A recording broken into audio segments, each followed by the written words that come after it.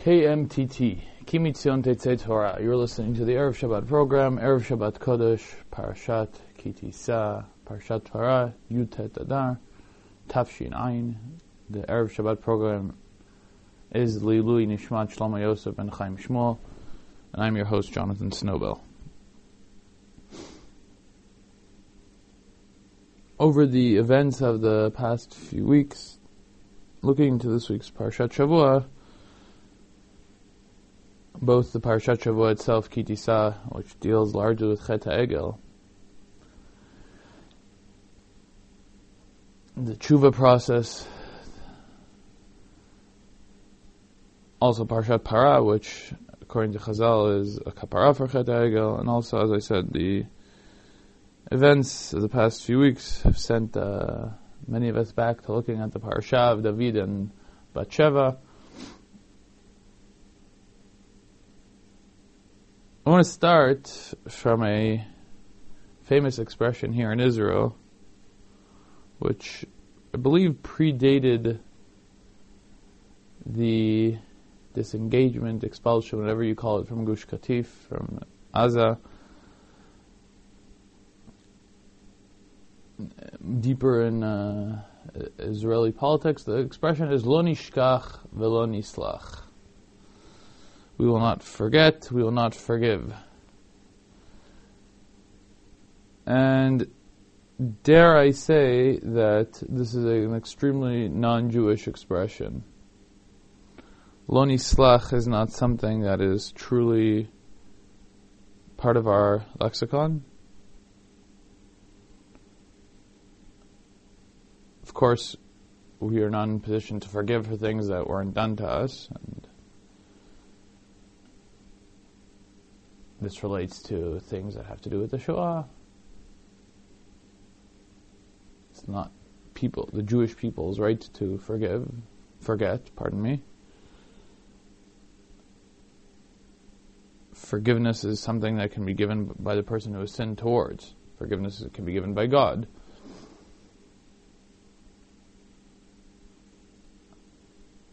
But it's something that comes out of a strong emotion, of someone who feels terribly hurt. But from that phrase, lo nishkach,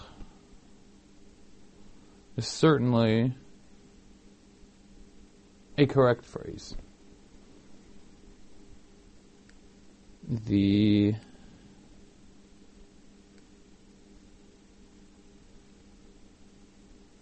ability to forgive something does not and should not go hand in hand with the ability to forget something. Perhaps one of the more famous expressions of that is in our Parsha this week, when God has gone through some sort of process of forgiveness vis-a-vis Am Yisrael, vis-a-vis Chet HaEgel. He states, Uviyom pokti ufakhalti alehem chatatam. I won't destroy them. Not only does God not destroy them, He even accepts Moshe's prayers to continue being, it's the hour of the morning, to continue being in direct contact with the Jewish people. But the day that I will choose to remember, I will punish them for their sin. This is a very loose translation. I will remember their sin. The sin has not gone away. The sin is still there, and there has to be reckoning for the sin. When the Rambam writes out Hilchot Tshuva, it's part of Hilchot Tshuva, it's part of the understanding the concept of Tshuva that there is a reckoning for the sin. There are certain sins that are very light sins that can be forgiven with Tshuva alone, and there are some sins that Tshuva and Yom Kippur are necessary for full absolution. There are sins that necessitate some sort of reckoning, some sort of punishment. This is not a question of vengeance. This is not a question of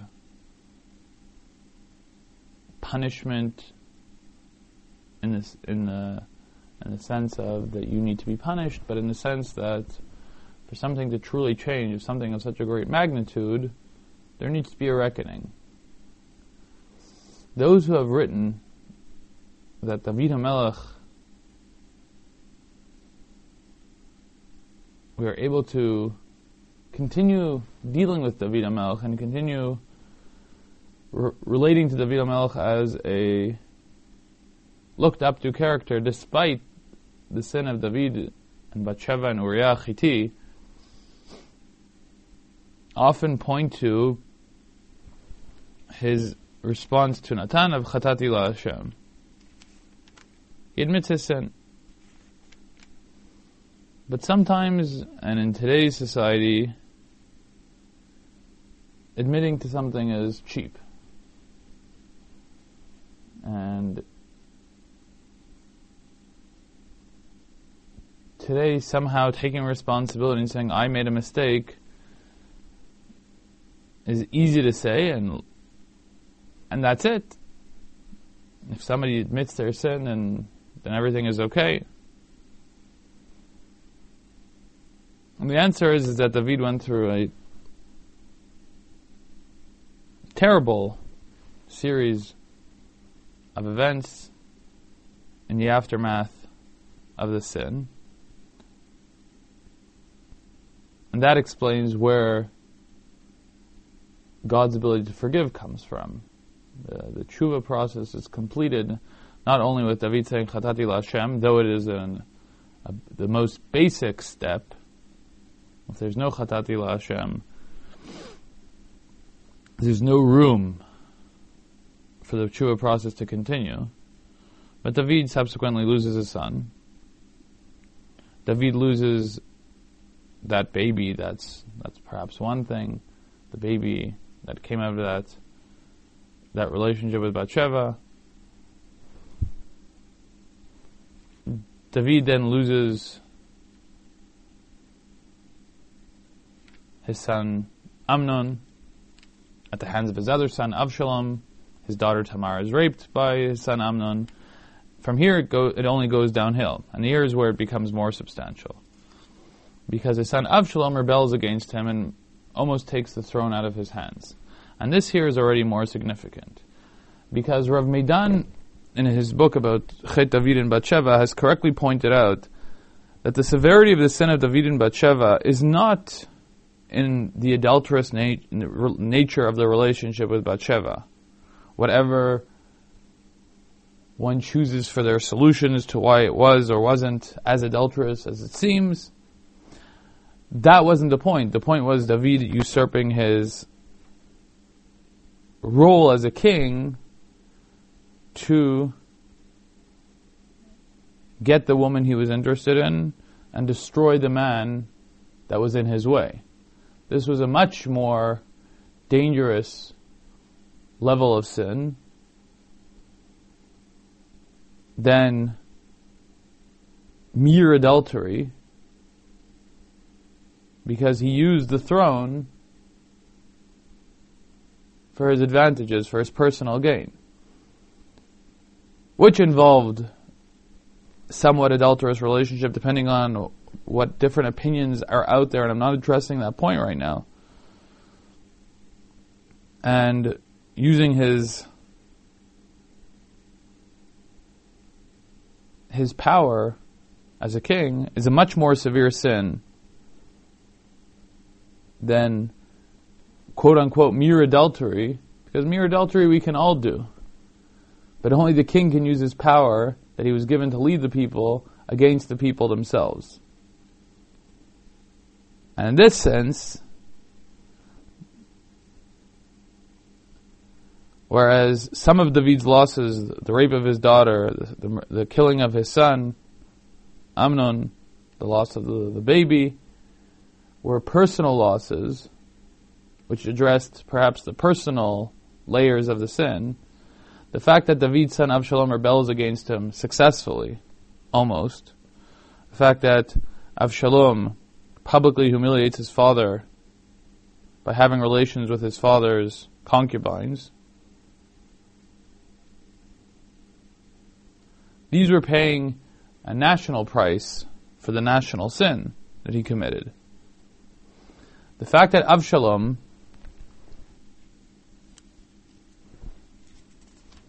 is able to convince the people that he can give them a fair trial, he can give them justice, he can become close to them, and he could convince them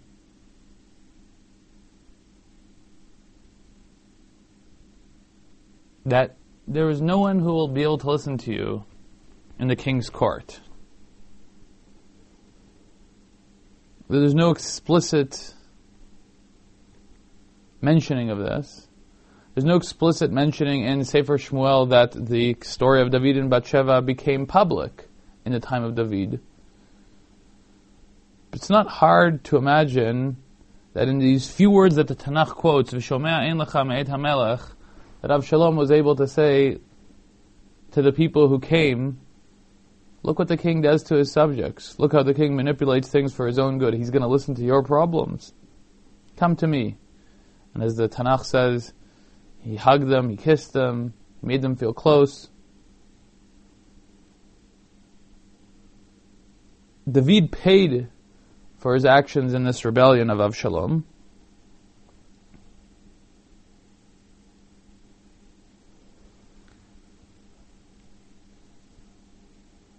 Not only in the sense, again, of vengeance, but the results of his actions. He lost the trust of the people. And that was at the source of Avshalom's initial success.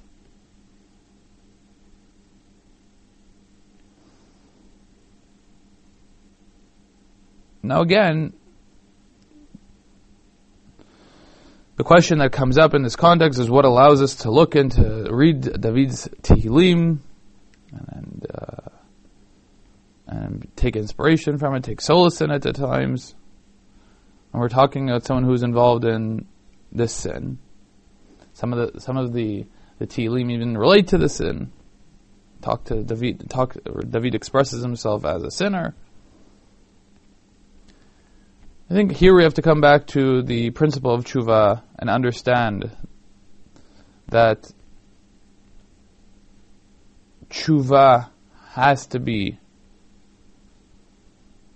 built into a system where man is prone to failures, because God didn't create a world in which he just wanted to destroy it.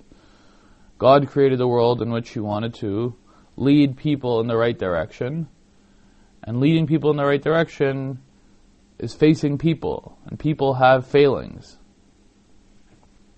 And if they fail, there has to be a way of correcting those failings.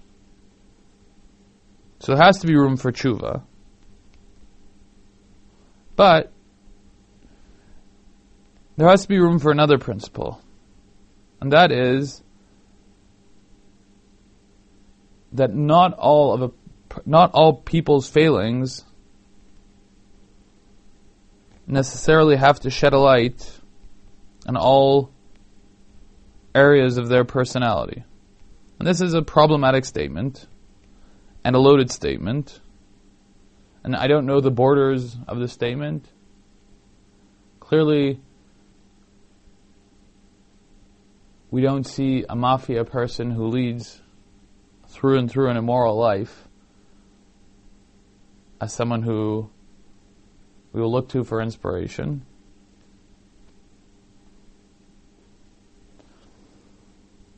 But a person's goodness and morality can shine through in other areas of their life.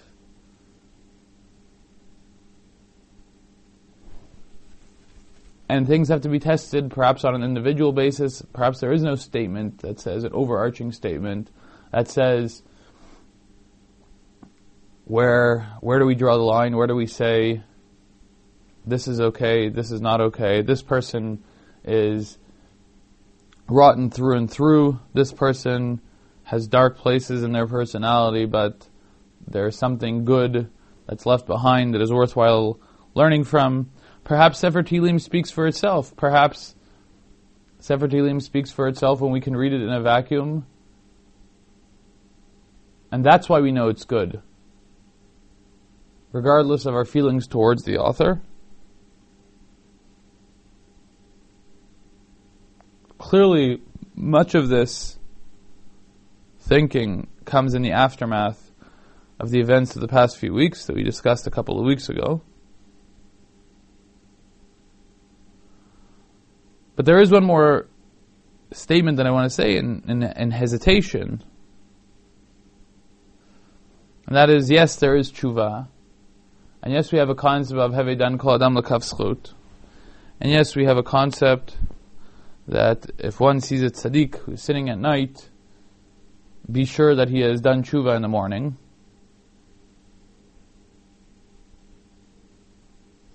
But I do not believe that absolves us of public responsibility towards others. Can I believe in an individual that they did sincere tshuva and they will not return to their sin again? Yes. Does that belief in that individual allow me, as a public person, as a public figure, to not warn others of the dangers that they face? I think the answer is absolutely not. In the case of a person who poses a danger to the public, I have to cut the case into two. I can believe in the sincerity of the tshuva, if there is a tshuva.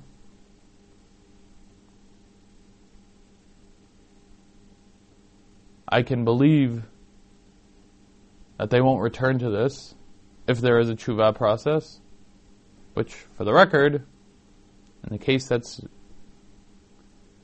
with us right now, at least publicly, there's only been denial of any wrongdoings. But again, in theory,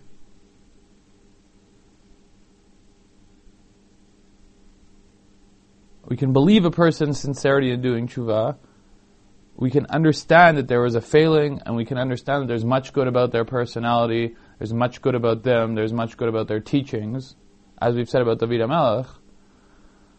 But we might need to limit them, because the danger that they pose to others doesn't necessarily demand that I can absolve them of everything. Lo nishkach, we do believe in. Something has happened here. There was a sin, and we have a responsibility towards other people. My obligation to be Dan Adam L'Kaf Zchut and believe in his ability to do tshuva and his sincerity in tshuva cannot, in my opinion, allow me to look blindly to what's happened, to forget about it as it happened, and expose other people to danger. As a public figure, I have no right to endanger other people because of my belief that this person has done tshuva.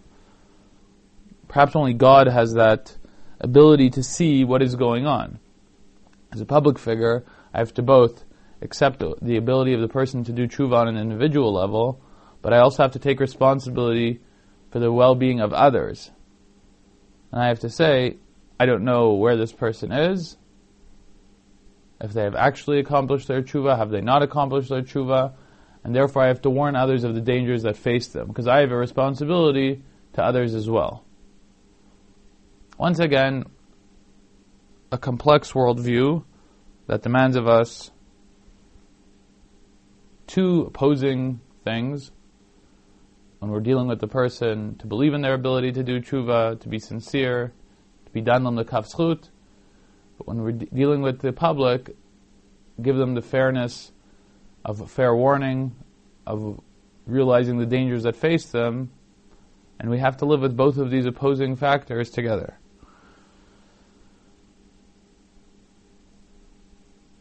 Thoughts about Parshat Ki Tisa and about the present. Shabbat Shalom.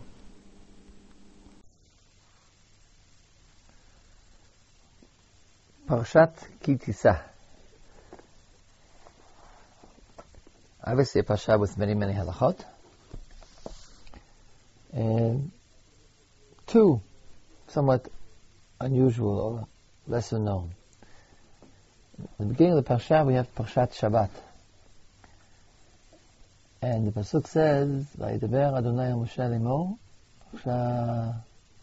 Perek Lamed Aleph, pasuk Yud Bet, pasuk Yud Gimel. "Ve'ata daber el bnei Yisrael lemor. Ach et shabbatot tishmoru, ki ot hi beni ubenechem לדורותיכם, לדעת ki ani Adonai mikadishchem. Right? God tells Moshe Rabbeinu, speak to the Jews, speak to Bnei Israel, and say to them that you should know that I am God who sanctifies you. The Gemara in Shabbat, Daf Yud Amud Bet, apparently is perplexed. God gave us Shabbat so that we should know that God sanctifies us. It's to a certain extent circular. By giving us Shabbat, God has sanctified us. It doesn't mean that you should know that God sanctifies you. So the Gemara learns that it's important to know, and God wishes us to know, and therefore makes the following conclusion. Amar Rabbi Chama bar Guri Amar Rav, Hanoten matana lachavero tzarich lahodio. Anyone who gives, if you give a present to your fellow, to your friend, you should inform him that you're doing so. Shneimar ladat ki ani Hashem mekadishchem. Rashi explains, lahodiam ani ba shani rotzeh lekadsham. God is giving a gift to the Jewish people. For Rashi, it's Mashma is given the gift of Kedusha. But for the next line, the Gemara, it's the gift of Shabbat. Maybe it's the same thing. But it's not merely that God gives us Shabbat. He also wishes to inform us that He's giving us Shabbat. Because it's important that a person be made aware that he's receiving a gift from somebody else. Now, why is it important? The Gemara doesn't say. So Rashi gives sort of like two different answers. Rashi writes as follows: Tzarich lahodio. You have to inform your friend that you're giving him a gift. Matan ploni eten lach. You should say to him, I'm about to give you, I'm going to give you a gift. V'zeu derech kavod. This shows respect for the other person. D'shema yitbayesh lekavla, mitoch kach mitratzim bidvarim ve'ino bosh badavar. Interesting Rashi's sensitivity. Rashi says that people don't want to accept gifts.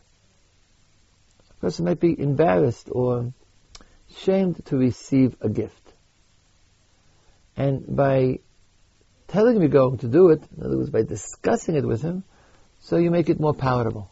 You can explain to him, mitratzim bidvarim, his guilt or his shame is assuaged, and therefore he will receive it. Ve'ino bosh badavar. V'chein im natna bebeito. Rashi says, what about suppose you don't give it to him in his hands and he can, feel bad? You left it for him, you mailed it to him. You leave the gift on the table. Shelo mi yediyato. He doesn't know he's getting it. Tzarich lodiyo. You have to tell him. Shemi yado ba'alo. Shemitoch kach yehei ohavo. Well, these are two very different reasons. One is if you're handing it to him, of course he knows you're giving it to him, you should still tell him. It's important to speak about it, not really give it to him. So it's not to inform him of facts he wouldn't know, but you should give it in a manner that makes it easy to receive. And by speaking about it, you make it easy for a person to receive. Second reason is you should actually inform him what he doesn't otherwise know. Why? But he says, you don't give gifts for fun. The gift has the potential. You might be giving it for all kinds of reasons. Maybe you're required to do it. Maybe it's acceptable. Maybe it's conventional. It's a bar mitzvah. You have to give gifts. But Rashi points out, but gifts between people increases the love between people. Sharing, gift giving, isn't merely a social convention which we're stuck with. It's a very positive thing. It creates a bond between people. And he has to know. You have to tell him that you gave it to him to do that. And it's a shame to waste the opportunity by giving him a gift without telling him. So Rashi gives two different reasons. One is to make, actually they're connected to the ultimate result. One is to make it easy for him to receive, and two is to achieve the desired result. That through this gift, the bond between people should become closer. Interestingly enough, it's learned from a pasuk between God and man. That God says, I'm giving Shabbat to the Jews, tell them I'm giving them Shabbat, because it's important they should know that I'm giving them Shabbat. So if we apply the reasons given by Rashi, first one, maybe, I don't know, it sounds a little far-fetched, but when God gives mitzvot to the Jews, or gives a present to the Jews, so for one reason or another, there might be more reasons than meet the eye, the Jew doesn't want to receive this present from the hand of God. It makes him uncomfortable. And you explain it. Pasuk explains, draws a conversation, creates the verbal bond between them. It's easier in that context than also give the gift. Second reason I think is more relevant. what God gives us, the mitzvot, Shabbat, there is a reason, but there's also an added, at least, an additional result. These mitzvot create a bond between us. And then you have to know who you're getting it from. So God says to the Jews, that's not just that they have to observe Shabbat. They should understand that Shabbat is a gift. And not just that they should value Shabbat, but they should value God who gave the gift. Okay, Tosfos points out something which some of you undoubtedly thought of, that this halakha in the Gran Shabbat appears to be diametrically in opposition to a well-known halakha that says when you give tzedakah, you should give beseter, matan beseter. If you possibly can, you should give tzedakah to a poor person without him knowing who gave it to him. Tosfos says there's a big difference between a matana and tzedakah. A gift here is not a gift of tzedakah. It's a gift of love. Tosfos says, "B'davka b'matana shenoten lo idei ahava," a gift of friendship.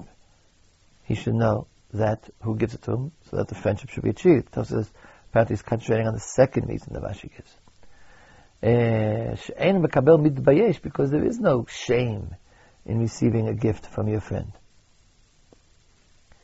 Aval anoten tzedakah, she'mekabel mitbayesh, but if you give tzedakah, he receives the tzedakah is embarrassed that he needs to receive it. The dependency created by giving tzedakah has a negative social ramification. As matan b'sefer yichpe af. Pasuk in Mishlei says it's better to give secretly without him knowing.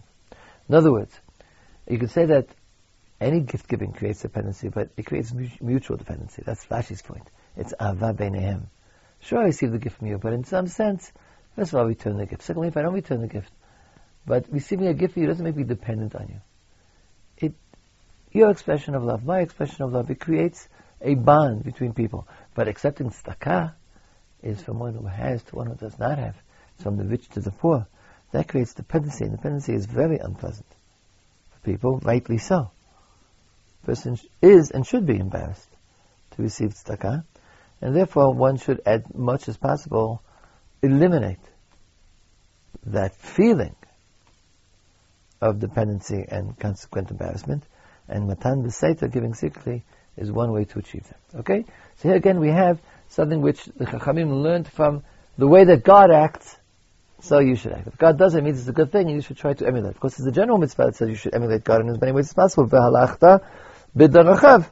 So this is one of the more specific examples of, just as God informed the Jews before He gave them Shabbat, He was giving them Shabbat, so everyone should inform, if you're giving a gift, you should inform the person that you're giving, to whom you're giving the gift, that you are doing so. One other interesting point about a different pasuk, Pashat Ki Tisa, has the story of the Egel, and Moshe Rabbeinu, when he first comes back and destroys the Egel, also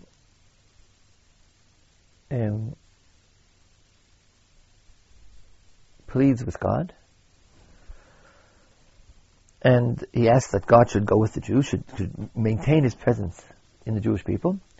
And then God answers, Vayomar panai yelechu v'anichoti lach. Pshat says that God accedes to Moshe Rabbeinu's request. I will go with you. Panai yelechu, my face will go, means I will go with you. And I will go with you by looking at you, by being close to you. That's apparently what the words panai means. V'anichoti lach, and I will lead you. So the Gemara in Brachot has a different understanding of the pasuk, and therefore can learn a particular lesson from this. The Gemara in Brachot of Zayin says, "Ein martzin lo le'adam, ein maratzin lo le'adam b'shat ka'aso. Tichtiv panai yelechu v'hanichoti lach." Amar lo HaKadosh Baruch Hu LeMoshe. What does it mean, panai yelechu, my face will go, and I will lead you?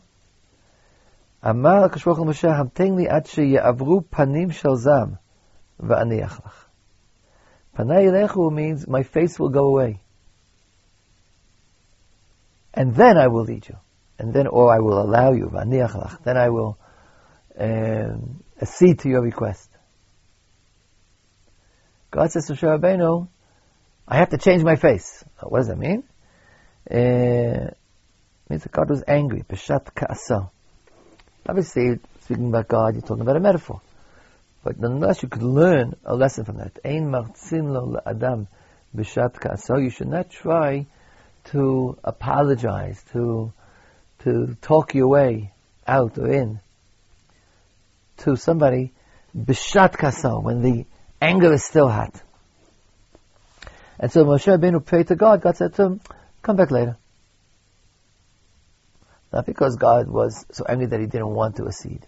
It was improper to have this discussion now. So about God, it's very difficult to explain. But there's a Mishnah in Avot, which says the same thing. Al teratzeh et chavercha b'shat kasa. The Gemara Bachot learns it from our Pasha. Panay elech menachot ilach. But the Mishnah in Avot, Perek Dal, it says it's simply, Al teratzeh et chavercha. Do not mollify your friend b'shat kasa. Ben Yonah this says, and explains the reason. Ben Yonah Chassid, the great medieval moralist and sage. Ben Yonah of Gironde today. Ben Yonah says, "Shal yidei zeh yavo lomad dvarim she'enemu huganim ki yosif kasa kasa."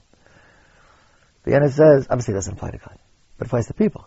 If you try to mollify a person when he's so angry, not only won't you succeed, you'll make it worse.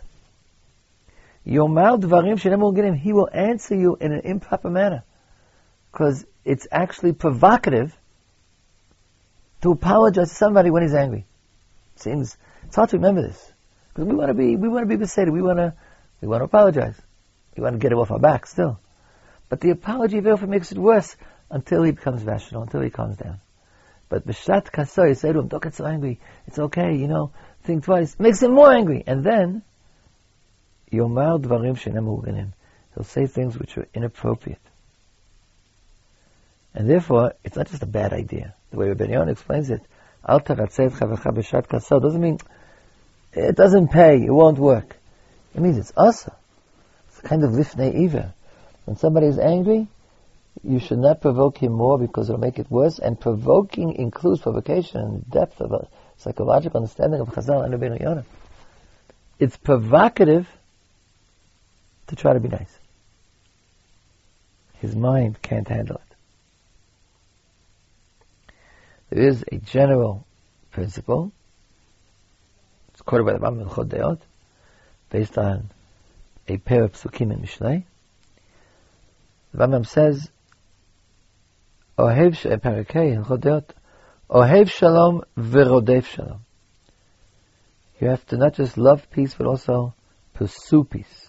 What does that mean? It means you have to think. Im ro'eh shedvarav mo'ilim b'nishmaim omer. If you see that you can say something which will be acceptable, it'll sink into the person you're talking to, then say it. V'im lav shotek. But if you know your words are not going to work, it's better to be quiet. Because Bodev Shalom, your goal is not to say the right things, but your goal is in fact to achieve peace, to really mollify. Ketzad, Rambam says, Lo yeratzeh chavero b'shat kasal. The Rambam quotes our Gemara as an example of not to say something which won't be heard. He doesn't quite have the Rabbeinu Yonah thing that'll make it worse. He'll say things that he'll regret. But in any event, it will make it better. And therefore it's not Bodev Shalom. Ad she'tikarer dato v'yanoch. Until his spirit achieves some sort of rest. Rambam has another example, which some of Gemara, and I think people very often don't remember, from good intentions, but they don't follow it. And psychologically, the Rambam is right. Lo yinachamenu b'sha'ah shemeto mutar lefanav. You should not try to console someone when his grief is still fresh. How fresh? The person is not buried yet. Mishum shu bahul ad she'yigbarehu. A person, his spirit is so disturbed because he has to bury the person. Until he gets it off his mind, he can't listen to you. He's not beginning to mourn yet, and you're already consoling him. Rambam throws that in together with Lo yiratzeh et chavero b'shat kasal. All this is learned from the pasuk that God said to Moshe Rabbeinu, Panay Yerechu Banichoti Lach. That's all for today. Shabbat Shalom Umevorach.